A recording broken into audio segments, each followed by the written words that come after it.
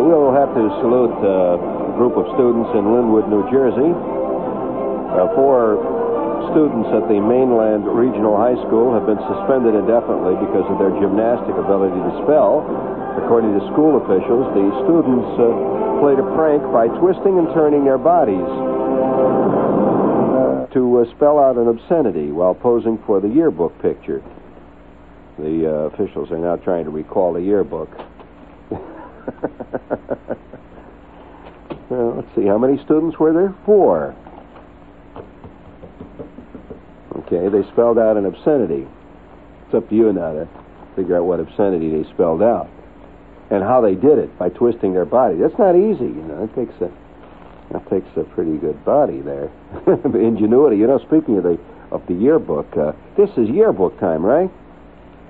I mean, they're not making a yearbook. The yearbook should be published already by now. I mean, it's already done and printed. But the first breakthrough in the yearbook, you know, came a couple of years ago out in Iowa when this school, one of the universities out there, had its yearbook, was so obscene that they wouldn't. The printer refused to print it. You remember that?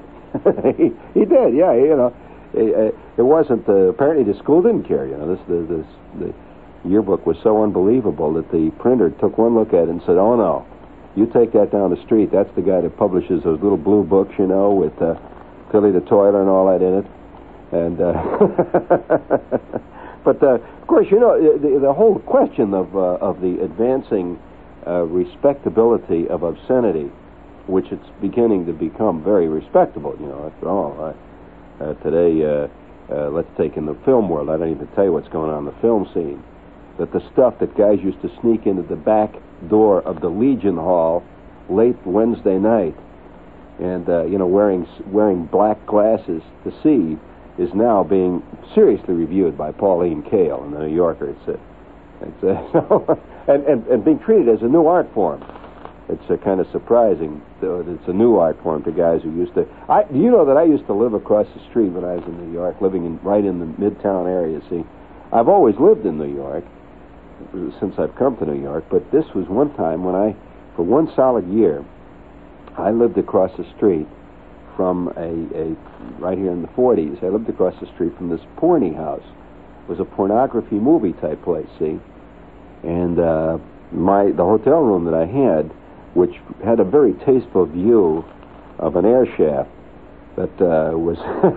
the air shaft was a fantastic air shaft. I've always felt that the air shaft ultimately will prove to be a treasure trove for archaeologists. I mean, have you ever lived next to an air shaft? Well, then you don't know what I'm talking about. You just, the air shaft, that's just the place where the air comes in, right? No, it's not only does the air come down the air shaft, theoretically, but a lot of other stuff comes flying down the air shaft. And I was down around the 3rd floor of this building, this Fleabag Hotel. It's about 10 stories over here in the 40s, west of Broadway, right in the middle of the real sleazy belt. And once you live in the world of the sleazy, that the sleazy becomes normal. You don't recognize it any longer after a while of being sleazy. It's just like, you know. And this hotel room had this window. It took me one time... of course, you weren't supposed to open the window. The window had not been opened since the days of Diamond Jim Brady. And it was covered with thick, grayish, battleship gray paint and nailed shut. And the window was sort of grimy and dark and gray. And once in a while, I would hear stuff sailing down the air shaft. You just hear it whistle past the window. Somebody up on the 9th floor, just tosses stuff out the door, the window, whatever it is. It just goes down the air shaft. And I would hear it hit down below. And one day I finally got so tired of this window that I pried it open and I creaked it up, and it had never been open for a long time. And I looked down and I saw that the air shaft was filled, literally filled, from apparently what had been once the concrete bottom of the air shaft was now almost up to the top of the windows of the first floor. It's filled with stuff over the years. Now, what a fantastic cross-section of our society would make, if when that is all packed down, and the beginning stuff must have been thrown out of there, the top windows, about the time of the Civil War when the building was built. And I suppose you could find old packages of used mustache wax and that kind of stuff, say, candle ends and things like that, and the kind of stuff that guys would use in the 1860s, and then gradually it slowly works up. Well, I used to spend my time walking out of this hotel and watching the crowd stealthily waiting for the opening bell over at the Porny movie house. Have you ever seen those guys gathered in front of those joints? And they never look at each other. They all sort of stand there and sort of look off in the distance, look up at the sky. They watch a bus go by, and they're all standing nervously waiting for the big 7 o'clock bell when the orgy up in Lil's place begins. A new classic. On the subject of that, did you know, speaking of pornography, I have a note here from England, for those of you who are bird cuckoos, that now the new in pet, and they get very expensive now these days, is a parrot with a sound command of pornographic language. I mean, pornographic parrots, now fetch, according to this piece, up to $100 more than parrots that just have a normal vocabulary. And say, "Pretty Polly," stuff like that. $100 extra. This is a statement of an exotic bird importer. Now, I can't tell whether that means the bird importer is exotic himself or whether the birds that he imports are exotic. But he says that he is now putting in a line of professional swearing birds. And in fact, he has hired 2 trainers who do nothing but train parrots to be obscene. And he says the best ones, of course, are young parrots.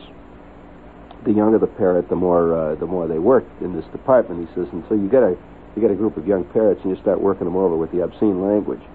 He says they'll buy it right away. He says they accept it immediately. He says, but the older birds tend to be moralists. I don't make the news. I just. and he says, that's the latest status symbol, is to own a parrot that stands over in the corner and hurls imprecations, obscenities into the world. So all this stuff shows that there's a vastly changing scene going on, and wherever you look, you can see that it's beginning to happen. I notice a decline, among other things. I notice a decline in graffiti. Have you noticed that? You haven't. Well, you don't know this much anyway, Bill. It'll take you years to notice that, but there is a decline in graffiti. I can say this as a subway rider. I said that much of the graffiti you see on the sides of subway cars is old graffiti. It's been there, for a long time. You don't see much new graffiti. And the style has kind of crystallized. You notice that? The round letters, the big round letters, and it's kind of crystal style now. And I guess you're not much of a student, Bill, so I can't take you. The trouble is you listen to the news too much. You do. By the way, speaking of the news, there's nothing you can pick up today. No piece of literature of any type can you pick it up without being confronted with another crisis. Crisis.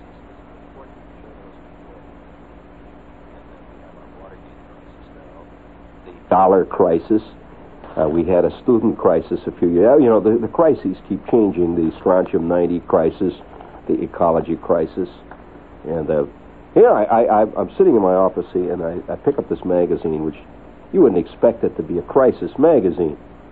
It's a scientific magazine, very official magazine, Scientific American. It's nothing but stuff about new types of enzymes that are being developed. And there I'm confronted with a new crisis, right there. Did you know there's an anchovy crisis? You knew it, huh? I didn't know that, see, because I'm not an anchovy fan. I suppose if you're an anchovy cook, you would know this. But there is an anchovy crisis. Now, I say it's high time. As far as I'm concerned, there are certain things that beg for the crisis. I mean, I've never been an anchovy fan, so I figure that it's kind of good that they're having a crisis. But there is an anchovy crisis.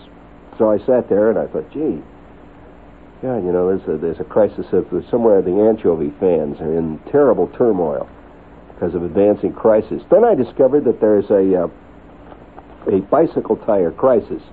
Did you know that, Jerry? Bicycle tire crisis. That certain bicycles have been sold around the world for which there are no tires available. and now it's caused a skepticism gap between buyers and sellers of bicycles. The idea. Yeah, I'm surprised you don't know that. The crisis gap going on, and a crisis in the bicycles and the tires. Now I didn't. Even Jerry, who's a bicycle cuckoo, didn't know that one. So you know what we ought to do? You've noticed now that Watergate has become so much a part of the news now that there's the Watergate department of the news. And now, turning to Watergate news today, it's just like, and now the weather, and now the sports report. They have a Watergate editor now in most news departments. He just handles Watergate. And I heard a rumor, which I cannot countenance. I just do not. I hope it's true, but I cannot believe that it's true. Have you heard the name, Jerry, of the new Washington ball team? You know, the team that's going to be in Washington now? You know what they're calling them now? And apparently it's their name. It's the Watergates. I'm really serious. There is a new ball club that will be in Washington. It's not really new. They bought out San Diego, and the San Diego club is moving to Washington. And they're now called, according to a couple of reports I've seen, they're called the Washington Watergates. Now, that's going to be... that kind of adds a little style to the whole thing, I think, It's it's like the Texas Slush Funders. Something like that, the Texas... you could think of a lot of great... like, for example, you could call them the basketball team, right? The Long Island tax write-offs. And you could have on their jersey, you see, their jersey could be stylized instead of having, a big LI or something like that. You have a stylized Form 1040 on it, it's like an income tax. Let's enter the 20th century, fellas. I mean, it's years ago. It's during the time of Horatio Alger. They call ball teams the Tigers and the Bearcats, names like that. In our time, they should get with it, I mean, like this dynamic radio station which you're listening to. This is WOR, New York. Indeed. All we've got to do is add a couple of letters to our call letters, and we got ourselves a good name. Yes, sirree. Well, I'm forever. Do you have a commercial in there for me, Bill? I thought so. Tonight, instead of the usual before dinner, how about a Dubonnet before dinner? Before, that's the time to think about some Dubonnet to drink. Before's the proper time of day to have yourself a Dubonnet. Before, before. It's the time before for Dubonnet. Tonight, before you fix the usual, before you settle down with the same old thing, have a Dubonnet instead. Dubonnet's the wine that's made to go before lunch, before dinner. Just pour it over the rocks. Add a twist. Soda if you like. That's Dubonnet before. Made to make what comes after that much better. Before, before. The time before for Dubonnet. Dubonnet Company, New York, New York. Brack. Let's see. We have here Sabina, Belgian. World Airlines has an urgent announcement for any youth types who plan to go to Europe this summer after the 27th of June. the present $220 youth fare to Europe will no longer be available. And that means the very next day, the 28th of June, youth fare will go up to $263. Let's see, that's 40-some-odd bucks more. Moreover, there will be no more youth fare at all for 24 and 25-year-olds, and no eligibility for students up to age 29. How long are you a youth in this country, anyway? I mean, that's getting insane. Actuarially speaking, the insurance guys say, what do they say? The male in America today lives to about 69, something, a little under 70, roughly. And the female is about 8 years longer, roughly. So that means that if you're 25 years old, your life is well over a third gone. And you're still a youth. You're hanging in there, kid. My God. Keep shaved real close, though. However, the $220 youth fare will apply on every Sabina flight to Europe right up to the 9:45 p.m. departure on June 27th. And you can return any time within a year. By flying Sabina up until the 27th of June, you'll save $43, enough to go farther, stay longer, and see more. You're thinking, you never thought about it that way, did you, Bill? That's right. Remember, you gotta make it before the 27th, so see your travel agent or call Sabina Belgian World Airline for details. Their number is area code 212. That's Sabina's number. That's area 212, and the number is 961-6200. Oh, well, that's commonly recognized in the world, that America has one of the most curious attitudes towards life, the span of life of any place in the world. It's really a curious, mystical attitude we have, that only America would consider a youth like 29. That's a youth. If a guy is 29 and is a youth, what is a person of, say, 14? Is he a pre-youth? and this is, they can't understand this. I've been traveling around the world a great deal, and that question has been asked me several places, especially in the Orient. They're fascinated by that. That the Orient is different in many ways, and in one major way, they consider a person of 13 is already a mature person. That's why in India it's not at all unusual for people of 15 or 14 to be married. That's a grown-up person. So they're confused when Americans will come over there and they will be called a youth. They will be called a student and a youth. I'm just a kid. They use the word kid all the time. Me and the kids, we come over to see what Benares is like. And here they are, they're 25, they're 24 years old. That's an elderly gentleman in many parts of the world. And that totally confuses them. And and yet the average American, when you point this out to him, he can't see why the rest of the world doesn't understand that a guy of 25 is a youth. You see what I'm saying, Bill? Our belief is so ingrained in us that we think the others are kind of confused. We understand this, and yet if you take a look at the actuarial tables, you realize that youth, that your life should be.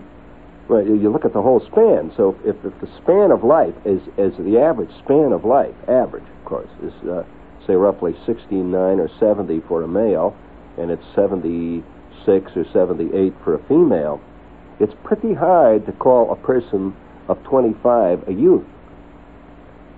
You agree? Sorry, Bill. Well, Bill, I mean, I just can't, I don't make the actuarial tables. I only report them. Life is that way. The span of life. Speaking of life, the other night, let's do a couple more of these commercials here. This is kind of a catch-all show here tonight. Let's see what we have here. Take a free mini lesson. What the hell is a mini lesson? All right, take a free mini lesson and increase your reading and memory abilities on the spot. For years, man has dreamed of possessing a powerful memory. I'm just quoting the copy here. A memory that can store information for long periods of time and be able to retrieve this information accurately and on command. And due to a new secret technique, you can learn how to develop a reliable memory for virtually any kind of information, including that which you read. Of course, in this age of advancing illiteracy, that's becoming a major problem. So if you have problems both remembering things and reading, we would suggest that you visit Evelyn Wood Fast, the speed reading course, and they'll give you this memory course at no extra cost. And now, this week, the Lyceum will be holding this free mini lesson at a location near your home. You get a free mini lesson, have a little fun doing it, and let's see, they're going to hold it tomorrow night at 8 in the Bronx at Fordham University, Faculty Memorial Hall, in Garden City at the Roosevelt Field Lower Concourse, in Manhattan at 72 West 45th Street, in Queens at the Flushing YMCA, that's on Northern Boulevard, 136-46, and in Morristown, New Jersey, at the Governor Morris Inn, 2 Whippany Inn. That's all Whippany Road. That's tomorrow at 8. All of those. And let's see. That's that really kind of threw you, didn't it, Bill? He's worried now about all that. Bill thought of himself as a youth. Well, Bill, at 37, you're just going to have to reevaluate a lot of things. I mean, you really are, whether you like it or not. In a motor car, parts include the carburetor, the transmission, the differential, and so on. This is another one of our fun spots here.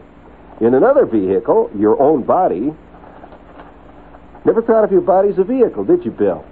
You know, your set of wheels of them 2 little feet down there at the end of your ankle bones, right?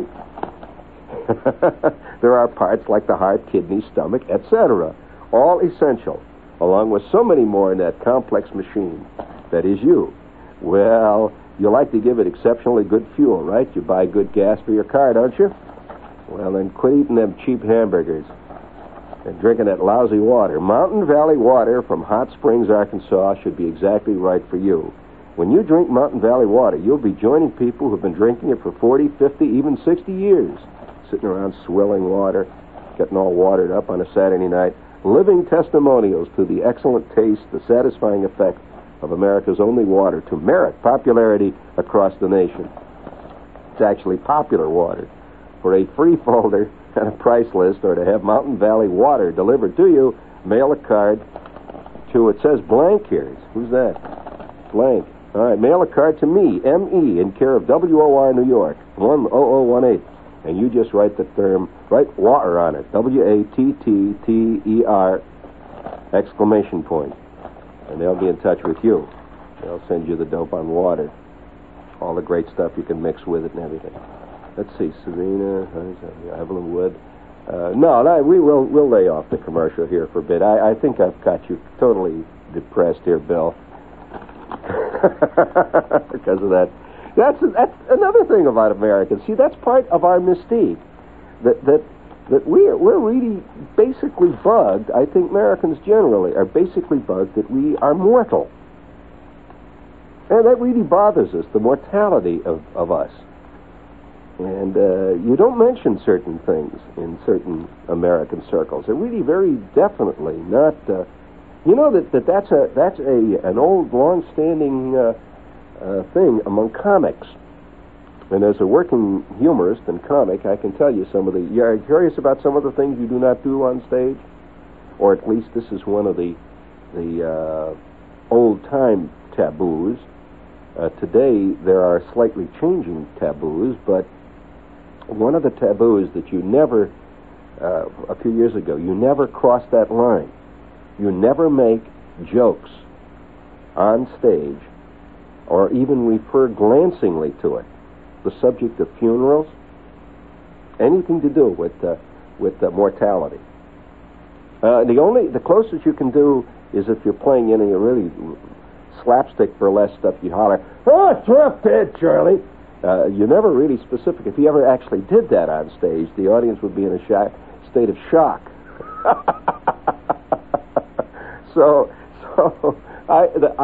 In fact, I got a review one time in town. I did a bit on funerals at Town Hall, and it was I was not aware of this taboo, and I did this bit on the stage of Town Hall, and it was a bit that I also had on a recording, and it got some fascinating reviews around the country, especially the recording, which was cut for Elektra, and the bit was called, I titled it, The Fun Funeral, which is a growing trend in this country, even more so today. In other words, it was the idea that the whole concept of the funeral is getting to be sort of a fun activity.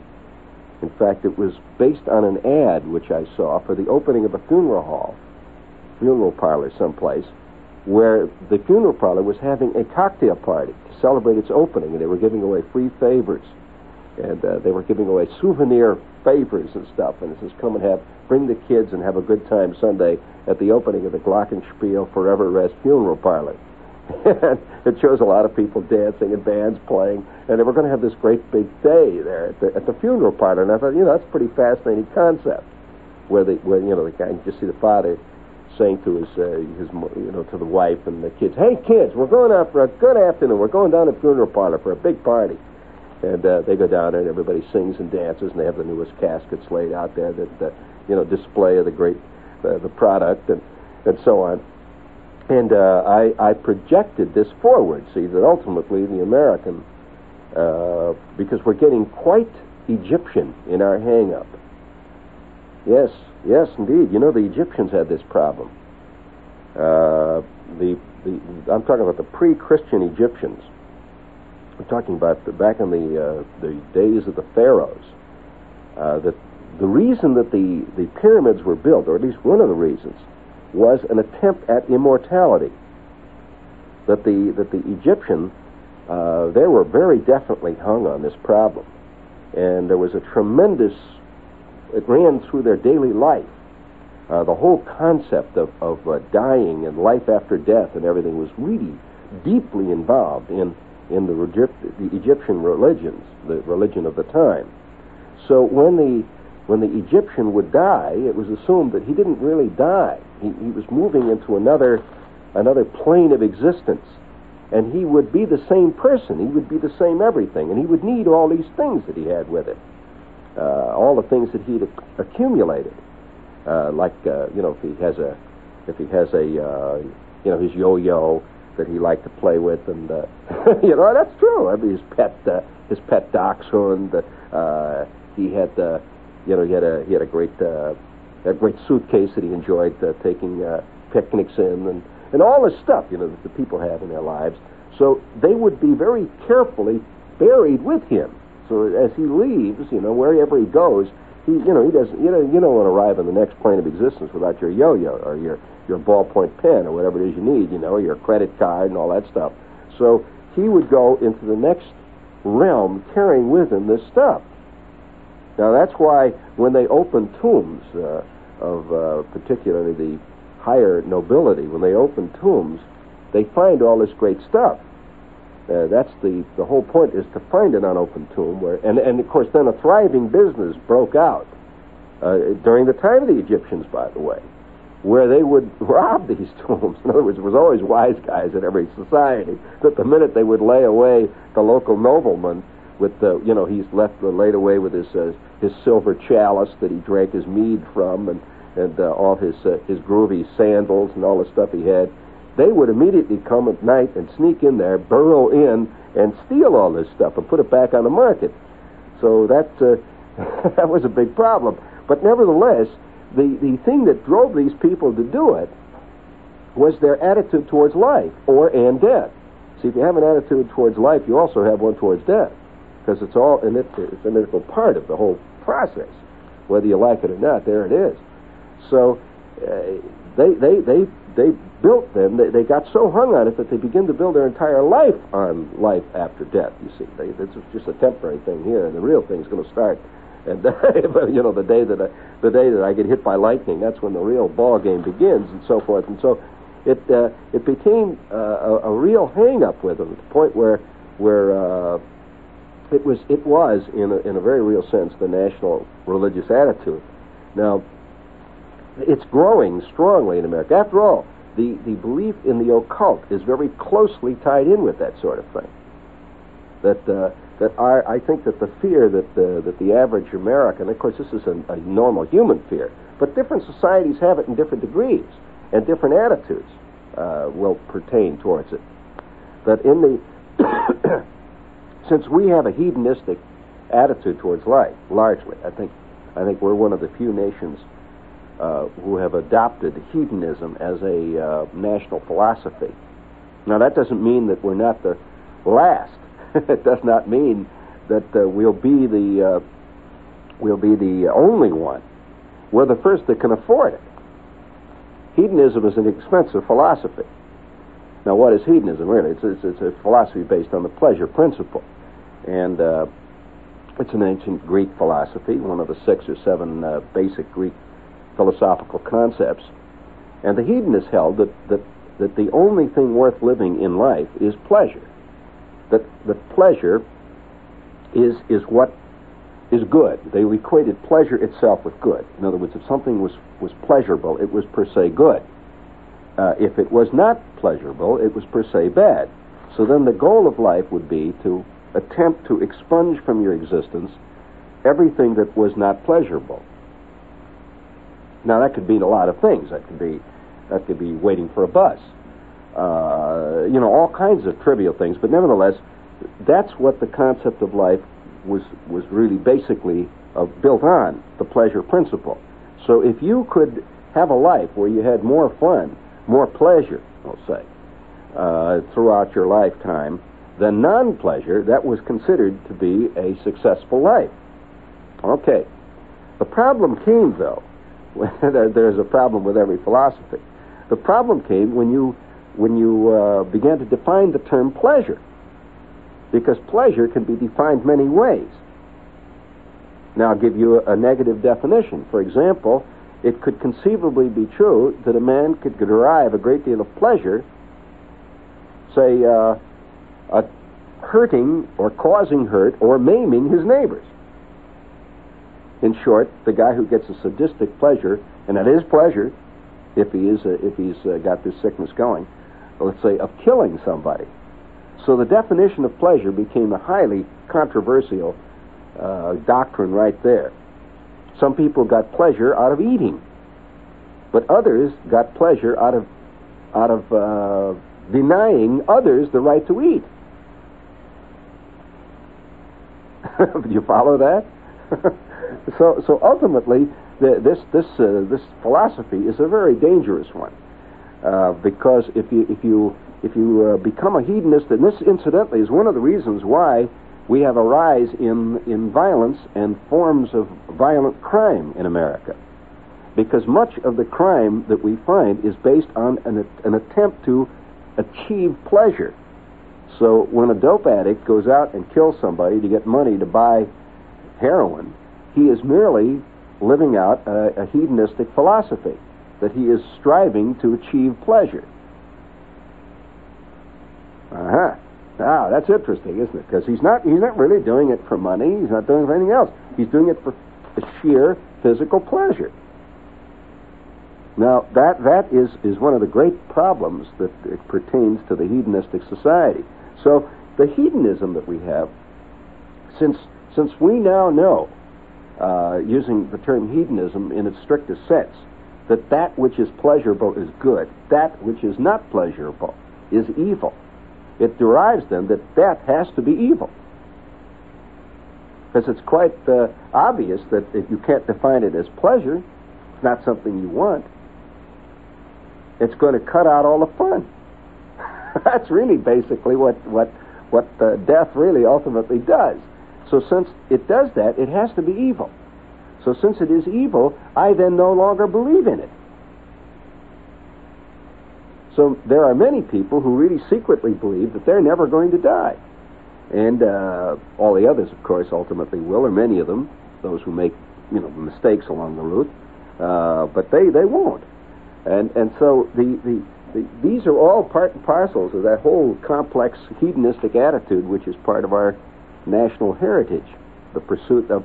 See, when you take a look at the Constitution even, it says all men are given an inalienable right for the pursuit of happiness. Now, happiness is transformed in many people's mind to pleasure. Somehow, but they're not the same. Look it up in the dictionary. They're really not the same. So pursuing pleasure is not necessarily an inalienable right. Pursuing happiness is, however.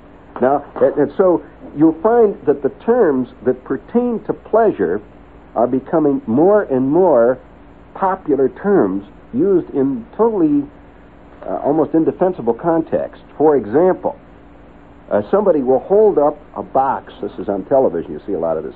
Somebody will hold up a box of some kind of cereal made out of barley, and he will say, it is a fun cereal. Well, what do you mean by a fun cereal? Has he said this has got great nutrition? Has he said that it tastes good? No, he hasn't said any of those things. He said it's a fun cereal. now that's a new kind. The idea of thinking of a food as a fun food is purely an American hedonistic concept. That's a fun idea. Fun food. And so now the foods that we have, a lot of the newest foods that are being developed, are developed on the concept of the toy principle. Now, what is a toy? A toy is a device which is only used to engender pleasure. That's what a toy really is. A toy is a little bauble. It's a thing that's pleasurable and fun. And it's often a miniature of a real thing. So you take a toy car. It's not really a car. It's a miniature of a car. But it's used for pleasure. You push it around, the kid holds it, and he looks at it, and a toy airplane, a toy ship. So now we have toy cereals, which are really copies of real cereal, but are basically toys. You don't buy them because they taste good or anything, but because they're fun. And now you have Frankenberries. You have Count Chocula's, all kinds of toy-type foods, which are offshoots of candy. They've even got now cereals which now have in them chopped up pieces of marshmallow. And this is, can you imagine eating chopped up pieces of marshmallow at breakfast? But nevertheless, yes, in the cereal. Well, if you're now, I might say, if you are from a toy attitude mind, you would like that. And everything that's called sweet is called good in that hedonistic world. That everything has to be very sweet, tasting sweet, because it's an offshoot of candy. Candy is a totally useless food in most cases. So the more something tastes like candy, the more it's appreciated by the hedonist. So you'll find they don't like, for example, good wine bothers them. Really good wine, because it's called what they call sour. They want sweet things. Let's get on with this. Speaking of food, friends, if you'd like to try some really good food, and you're looking for some Oriental food that's really for grown-ups, I mean, I'd like to suggest the House of Chan. Great food, and you'll find that it's a good place to visit too. There's a casual atmosphere there, and I can't imagine a more convenient location for most people coming into New York. 52nd and 7th Avenue. It's the House of Chan, and they have hundreds of dishes on their menu, and the food is always fresh. They have 22 chefs, and when you come in there and you're going to a show or something like that, tell them as soon as you sit down, because they'll make sure you get your food fast, quick, and right on it. The House of Chan, they have a good bar. They're open 7 days a week, and they're open till midnight every day, and that includes Sunday. House of Chan, 52nd and 7th. And I'm sorry, I didn't mean to get onto this, Bill. I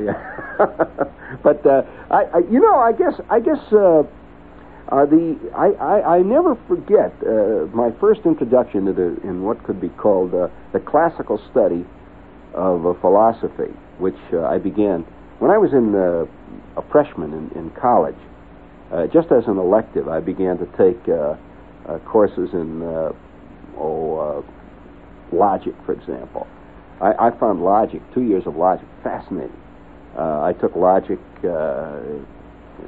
philosophies, 2 or 3 successive years of different types of philosophy, And of course, the one thing you learn about after you've studied philosophy is that there is no answer.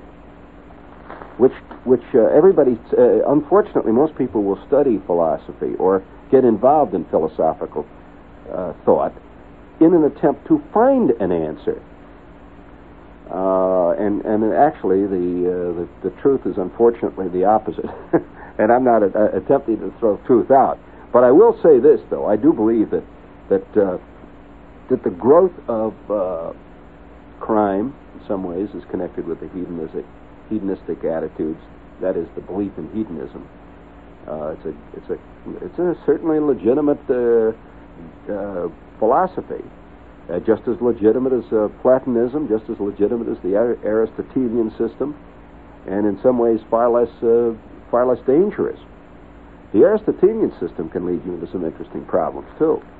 But nevertheless, I wonder how many people have ever thought, say, the new types of cereal as part of the pleasure hedonistic principle. Well, it is, and I'm not the only one who's been making observations in that department. Now, I am not attempting at any point to be moralistic about this. A lot of people think you are being moralistic when you merely point out what's happening. That in itself is moralistic. So if five guys are having a fight in the corner of a room and you have the temerity to point it out, say, if those guys are fighting, they say, what are you trying to do, cause trouble? No, you're pointing it out. That this... And incidentally, the attitude that we have towards life. You see, if you can pretend that you're a youth all your life, you then believe that you have you're not even approaching any age where you can even seriously consider a possible end to your life. And so I think one of the reasons why we've made youth extend to better than half of the life period, better than half the lifetime of a person, is that then we've achieved almost an immortality by playing around with language. And so here's Lindsay. The other day I heard Lindsay being described as somebody said, well, at last there won't be a youthful image. We probably won't have a youthful image in the mayor's office of New York City. And yet, how old is Lindsay?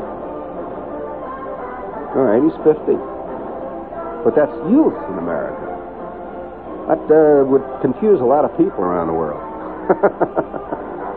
and yet, I'm not putting it down. It's just there. You know, it's one of our national characteristics that, in fact, is very rarely mentioned. You know, a true national characteristic is very rarely mentioned by the people who are part of that complex. It takes an outsider to come in and comment on that. And many outsiders have commented over the years about our curious attitude towards life, death, youth, longevity. We're the only country that publishes hundreds of books, seriously, year after year, on how to live to be 100. And buys them. Hundreds of... You couldn't sell a book like that to a French peasant who was already 107. You know, the way he got that way was by swilling wine every day. And swilling wine and chasing 12-year-old girls. And I mean, you know, just hang on there, friend. It's all right. It's all in the mind. That's an American idea, too. Yeah.